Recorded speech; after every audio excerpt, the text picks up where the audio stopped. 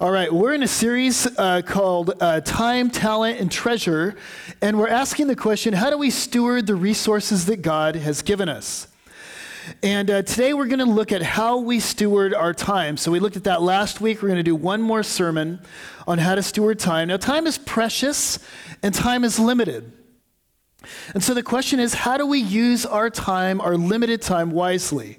How do we steward our time well? Now, last week we talked about one of the ways to do this is to slow down. So hopefully some of you have been applying that this week.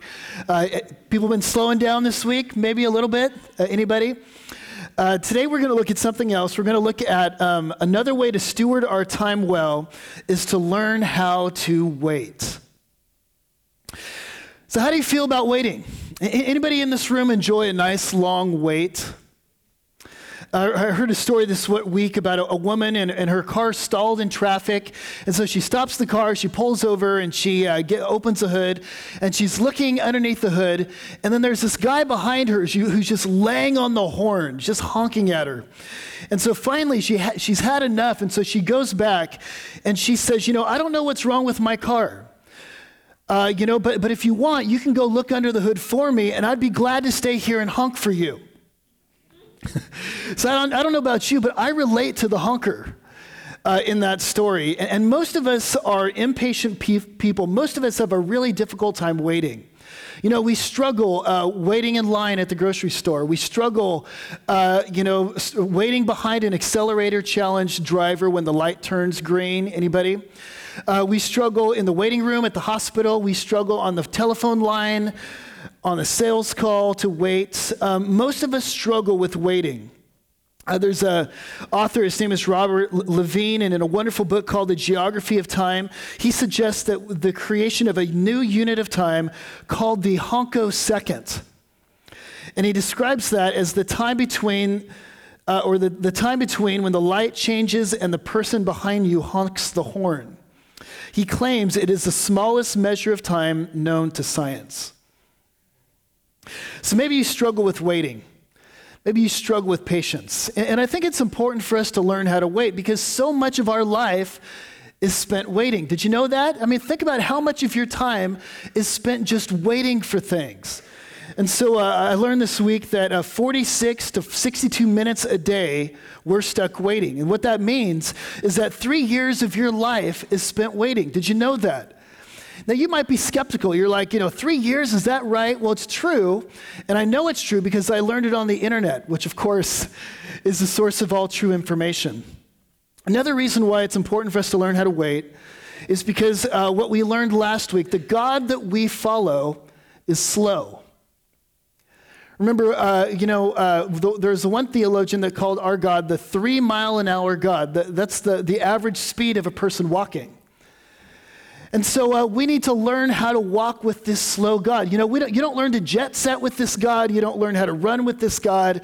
You learn how to walk with God. And so to walk with God, it takes patience.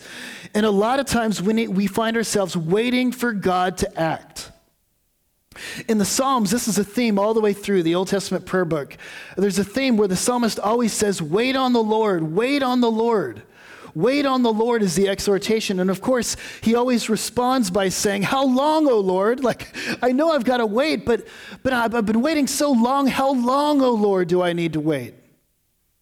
And so waiting is a theme, and maybe it's a theme in your life, and this could be excruciating, this waiting on the Lord. There's this tension that we often live in between what should be and what we long for and what actually is on the ground, the reality on the ground.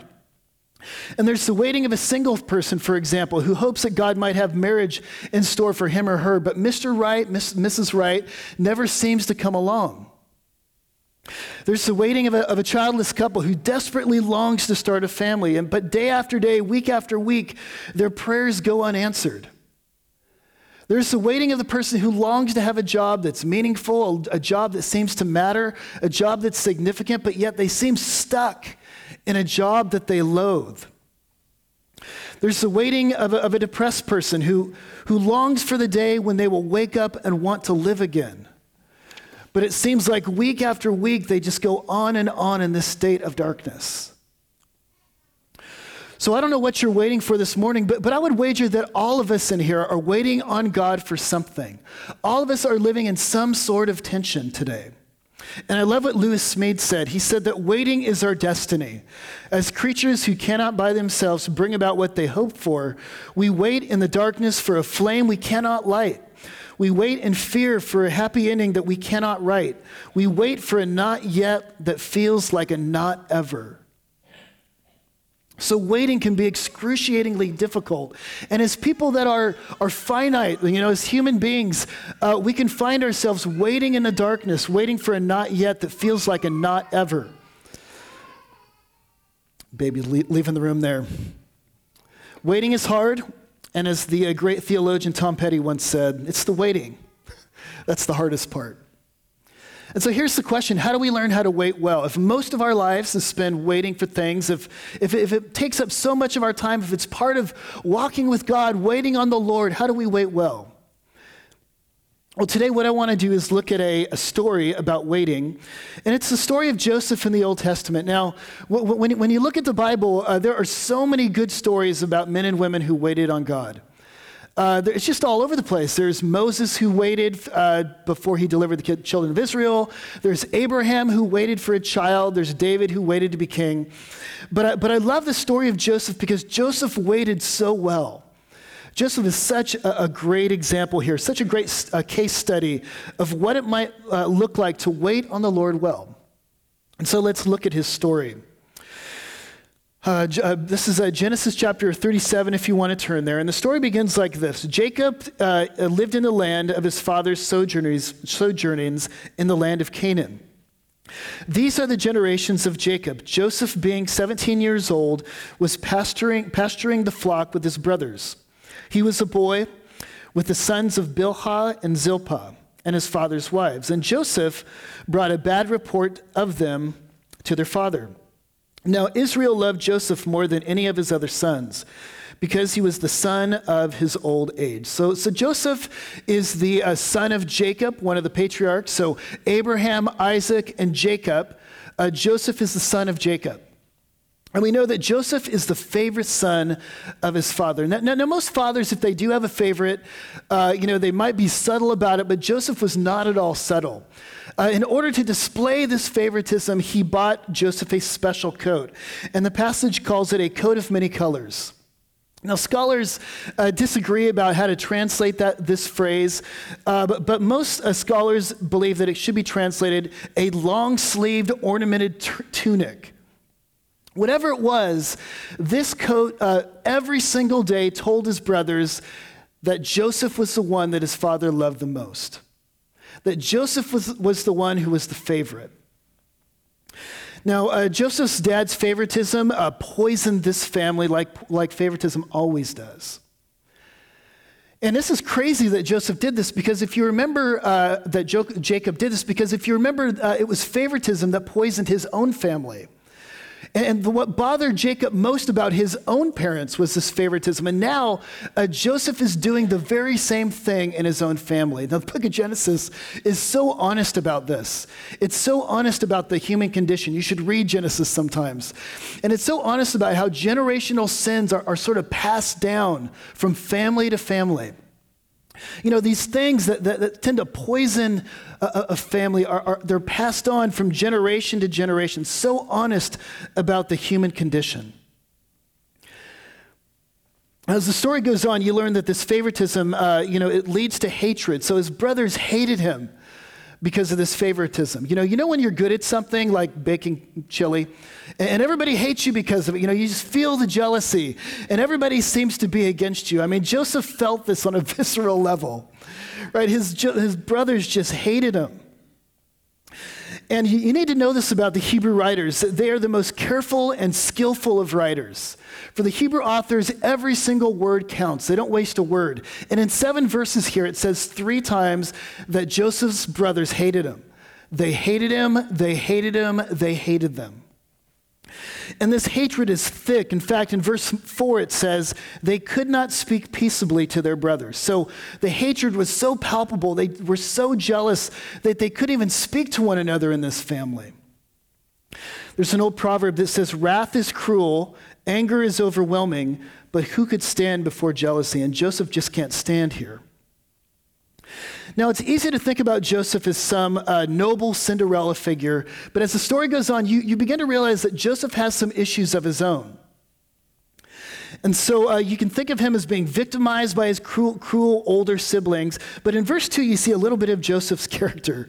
So it says in verse 2 that he brought a bad report to their father about his brothers. And in the Hebrew, the word bad report almost always means a false report. And so not only is Joseph a tattletale, he's sort of a swindler. He's sort of a conniver. If you know anything about his father, Jacob, he's a real chip off the old block. All right, so you're beginning to notice that Joseph has some issues. And on top of all that, Joseph begins to have dreams. And so he has this dream and he tells his brothers about it. He says, I had this dream and we were all in the field and we all had our sheaves. We're gathering sheaves. And it was the craziest thing. Mine stood up. My sheaf stood up and was kind of upright. And all of your sheaves gathered around my sheaf. And yours bowed down to me. Now, what do you think that could mean, brothers? He said in his special coat. And then sensing their displeasure, he says, come to think of it, I had another dream. And this time it wasn't sheaves, it was about the sun and the moon. There's the sun and the moon, and there were all these stars. In fact, your stars gathered around my stars, and they began to worship me. Right, so you're beginning to get a little bit of a glimpse into Joseph's character here. So at the very least, Joseph is insensitive. Like, who's going to have a dream like that and tell their brothers about it? Come on. But you might call him spoiled, maybe arrogant, needling, irritating. The commentator Robert Alter at UC Berkeley says he calls Joseph self-absorbed and narcissistic. All right, so here he is, literally having dreams about being worshiped.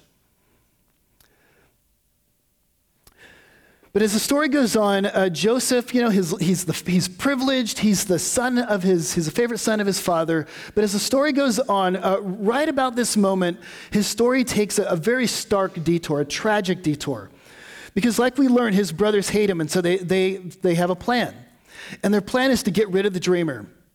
And so they take him out one day, they strip him of his coat, they dip it in blood, the blood of an animal. They take it back to his dad and they say, we're so sorry, but Joseph was killed by a wild animal. And then they take Joseph and they sell him into slavery.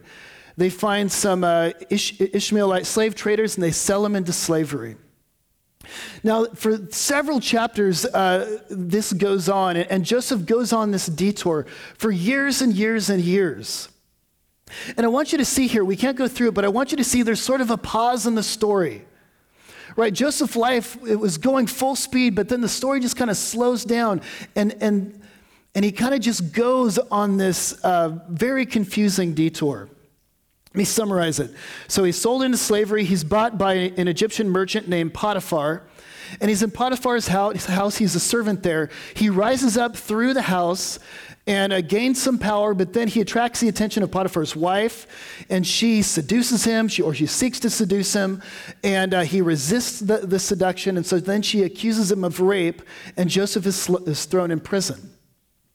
And then he spends years and years in the Egyptian prison there, all alone, all in the darkness, but then he rises up through the ranks of the prison.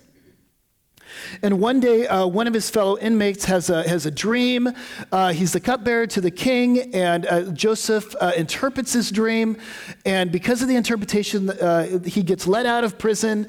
And before he leaves the prison, he looks at Joseph and he says, "Don't worry, I'm going to get you out of here. I'm going to remember you."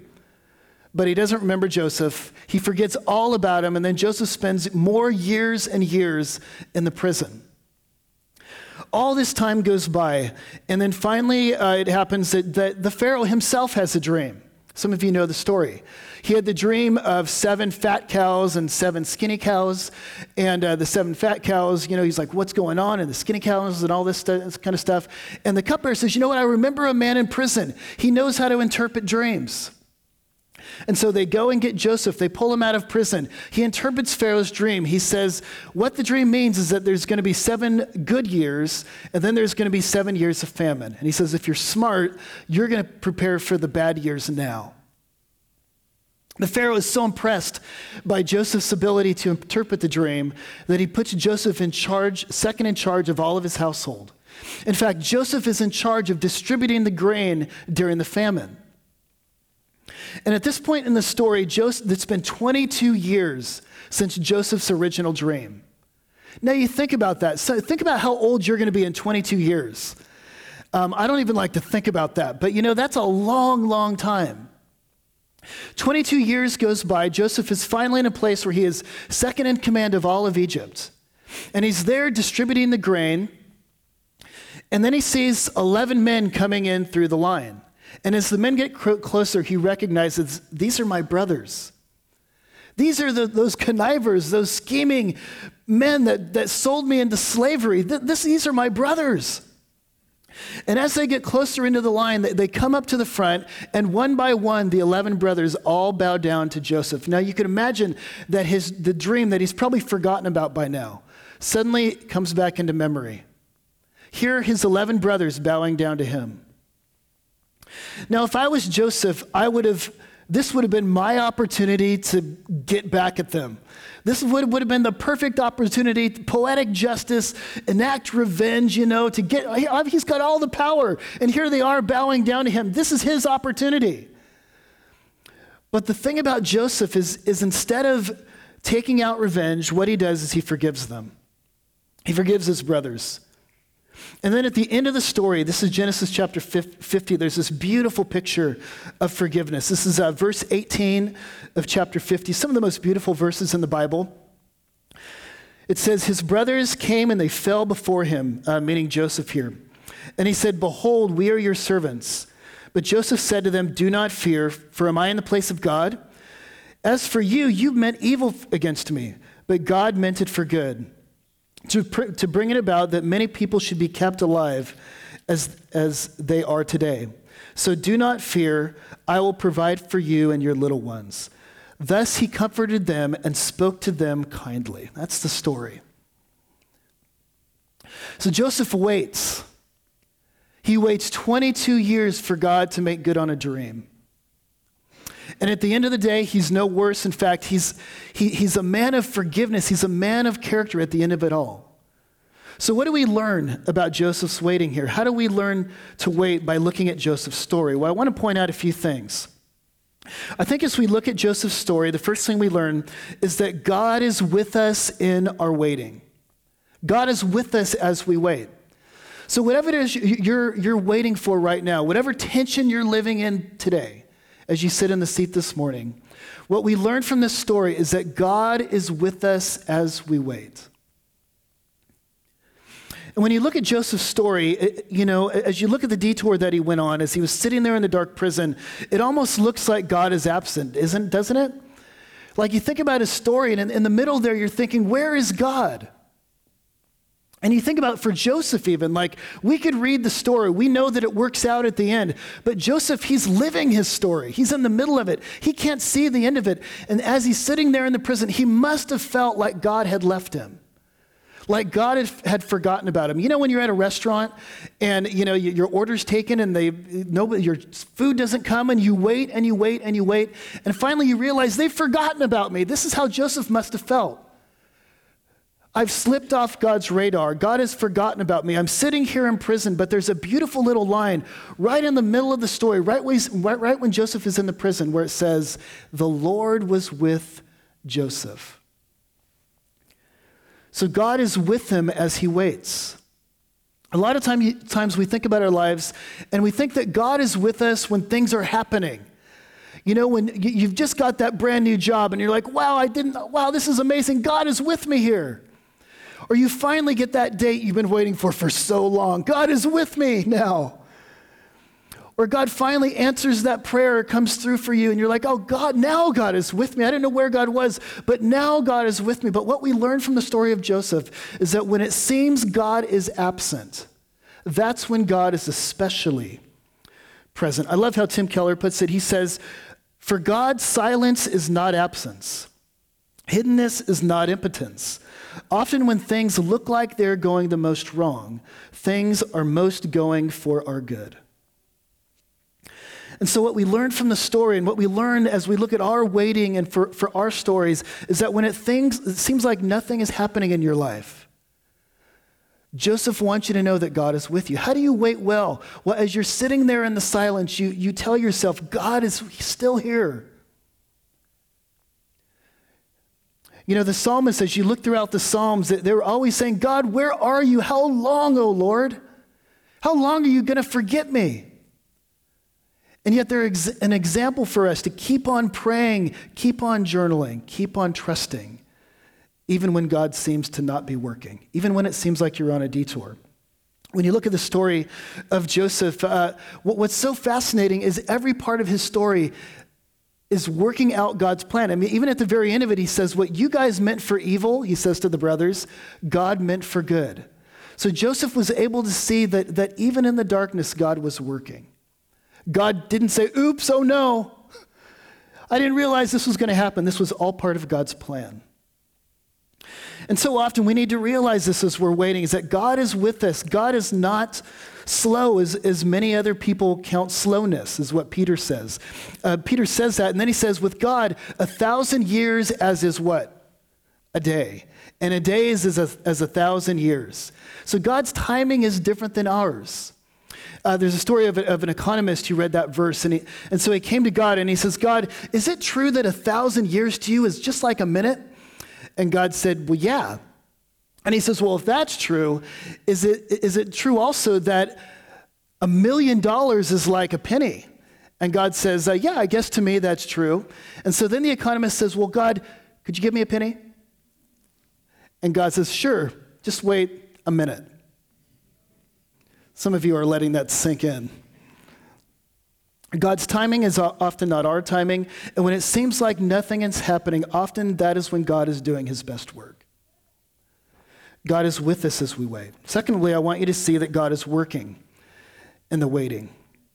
So when you look at this story, I think what you see is that God, through Joseph's waiting, is working on Joseph. He's changing Joseph. Remember at the beginning of the story, Joseph is having dreams about being worshiped? I mean, who does that? I mean, he was such a little, I said something else in the first service, I won't say it this one. He was such a little twerp, right? At the very beginning. You know, this is where he was, but through this journey, God is changing Joseph. God is developing his character. And this is something God also does as we wait, as we sit in the tension. God is changing us. God is molding us. God is transforming our character as we wait. I love what Ben Patterson says. He says, what God does in us while we wait is as important as what it is we're waiting for. What God is doing in us as we wait is as important as what we're waiting for. God is changing you. God is transforming your character as you wait. Oh, we're so frustrated in the tension. We find it so uncomfortable, but it's when we're uncomfortable, it's when we're in the tension that God is doing his best work in us. I love the disciples in the Gospels. You know, Jesus can teach them about faith all he wants. He can give them parables about faith and lessons about faith, but you want to know when they really learned how to trust? It's when he sent them out on a boat and a storm came, and then he disappeared for several hours. And they cried out, where are you, God? Where are you, God? And then he shows up. And it was through that storm that they learned trust. And it's through our waiting that we learn how to grow. God is developing your character as you wait. At the end of the story, Joseph is a gifted man. I mean, he's always been a gifted man. But he had to be literally thrown into a pit before he could become a man that you would admire. And at the end of the story, Joseph becomes a man that certainly you would admire. I mean, what we read there in chapter 50 is so beautiful. It is such a generous, loving statement to people that had wronged him. In fact, one Old Testament commentator, Derek Kidner, puts it this way. He says, each sentence in Joseph's reply to his brothers is a pinnacle of Old Testament and New Testament faith. To leave all the righting of wrongs to God, to see God's providing hand in man's malice, to repay evil not only with forgiveness, but with practical affection. These attitudes which anticipate these are attitudes which anticipate Christ-likeness. In other words, Joseph is molded into such a man of character here that he's actually an Old Testament picture of Jesus. God, through his waiting, is turning Joseph into a man of greatness. I love this. Through our stories, through the pain in our lives, through the waiting, through the tension, understand this: God is transforming you. You're so uncomfortable in it, but I want you to know that it's when you experience discomfort, it's when God is actually doing his best work. There's a scene in the Lord of the Rings series. We just read it with our kids. And it's at the very end where Frodo and Samwise, they're right before the Mordor, the big mountain, the big volcano that's erupting. And they're both exhausted. And Frodo actually falls down. And he just can't move anymore. He's just laying there and he's given up. And Sam is just sitting there and he's like, what do I do? We need to get this ring up to the top of the mountain. And it says that Sam was tempted just to curl up and just die there. He was tempted just to lay down and give up. But here's what the story says. It says, but even as hope died in Sam, or seemed to die, it was turned to a new strength. Sam's plain hobbit face grew stern, almost grim, as the will hardened in him. And he felt through all his limbs a thrill, as if he was turning into some creature of stone and steel that neither despair nor weariness nor endless barren miles could subdue. And as one commentator said about the book, Sam's nature is changing as a result of his journey to Mordor. And as we are on the journey, as we wait in the tension, God is morphing us. He's changing us into people of greatness, just like he did with Sam there. Sam was always kind of this pudgy, silly, lovable, but kind of cowardly person. But on the journey, God works courage in this hobbit. And God is changing us as we wait. Number 3, God's work. As we wait, God has work for you in the waiting. This is the third lesson that we learn. God has work for you as you wait. Now, as you look at the story here, what I love about Joseph is that the whole time he's on the detour, his life just kind of goes off. And if I was Joseph, I might have just said, you know what, I'm just going to sit here and wait until God fulfills that dream that he gave me. But that's not what Joseph did. Even in the prison, Joseph was working. Joseph never allowed the dream to distract him to what was sitting right in front of him. Joseph is active all the way through the story. And so often, as we're waiting on God, as we're waiting for that future, as we're waiting for God to answer that prayer, fulfill that dream, we can just kind of, relax and say, you know what, I'm just going to wait then. And we could be so focused on the future and so focused on what we want God to do for us that we forget what's right in front of us. Before Joseph went to Egypt, he was obsessed with doing great things. But in the prison, he learned how to do small things greatly. And I love how Blaise Pascal puts it. He says, this is a prayer. He says, Lord, help me to do great things as though they were little, since I do them with your power, and little things as though they were great, since I do them in your name. He says, help me to do the little things as though they were great things. We're looking for God to do great things. God shows up when great things happen. And we're waiting and we're praying, and God says, don't miss the moment right in front of you. There are things that I'm calling you to do as you wait. There is work for you to do as you wait. And notice Joseph was able to take advantage of those moments, and he didn't waste the waiting. He was able to just sort of do the little things. He didn't despise the day of small things, as Jesus puts it. But he was actively waiting. When you look at Scripture, when it talks about waiting on the Lord, this is an active waiting, like a farmer waits. A farmer doesn't just sit there and wait for the plants to grow. He plants and he waters and he works, and it's an active waiting. He's doing what he can do in the moment. And there are things we can do as we wait. Maybe we can't bring about the thing that we're waiting for, but there are things you can do. And God is calling you to be faithful in the small things. And so the story of Joseph teaches us how to wait. And so let me ask you the question this morning. Are you waiting well? I don't know what it is you're waiting for. I don't know what it is, what tension you're sitting in this morning, but I want to encourage you to do as the psalmist does, wait on the Lord. Wait knowing that God is with you. God does his best work when it looks like nothing's happening. Wait knowing that God is working in you. God is changing you and developing you and growing you even as you wait. And wait knowing that there are things to do as you wait. There are things that God wants you to be faithful to do even as you wait. The Bible says that those who wait on the Lord, they mount up like eagles. Those who wait on the Lord mount up with eagles. And I've heard that birds have three types of flying. There's the first type where you're just flapping your wings, and that takes a ton of work. And then there's another kind of flapping where it's like this long kind of flaps. And then there's soaring, where an eagle will just mount up and it spreads its wings and it just kind of glides higher and higher on the wind. And the promise is that if we wait on the Lord, if we trust him in the waiting, that we will mount up like eagles and we will soar. Someone says, well, how do I do this? Joseph did it. That's great for him. But how do I wait? Because I'm so frustrated. And how do I know that God is with me as I wait? Well, notice the story of Joseph is a picture of a greater story.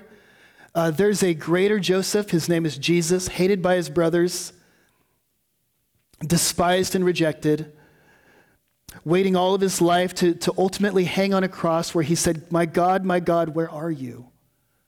My God, why have you forsaken me? But through Jesus Christ waiting, through his God-forsakenness, he shows us that God loves us. There is proof, there is evidence that God loves you and that he is with you as you wait. There's proof that God does his best work through waiting, and it's in the cross of Jesus Christ. In the cross, we know that God is with us, and we can trust him. And so this morning, we're going to take communion, and during communion, we're going to reflect on Jesus Christ and what he's done for us and how we can trust him in our waiting. And so let's pray together. Father, we thank you so much that you are a God who loves us. God, you are the 3-mile-an-hour God. But I pray that we would trust your slow work. God, whatever tension we're sitting in, and I think in some measure all of us are in tension. Living in the world that already not yet is tension of unresolved problems, things that are not the way they should be and are supposed to be. God, I pray that you'd fill us with trust, fill us with faith, help us to mount up with wings like eagles and to know that you are with us. Lord, I pray that you'd help us to be faithful, Lord, to the things that are right in front of us. Lord, as we wait, as we sit in the tension, there are people all around us that we can serve and love, and I pray that you'd help us to do that. This morning, as we take communion, we pray that you would speak, that you would nourish us through your body and blood. In Jesus' name we pray. Amen.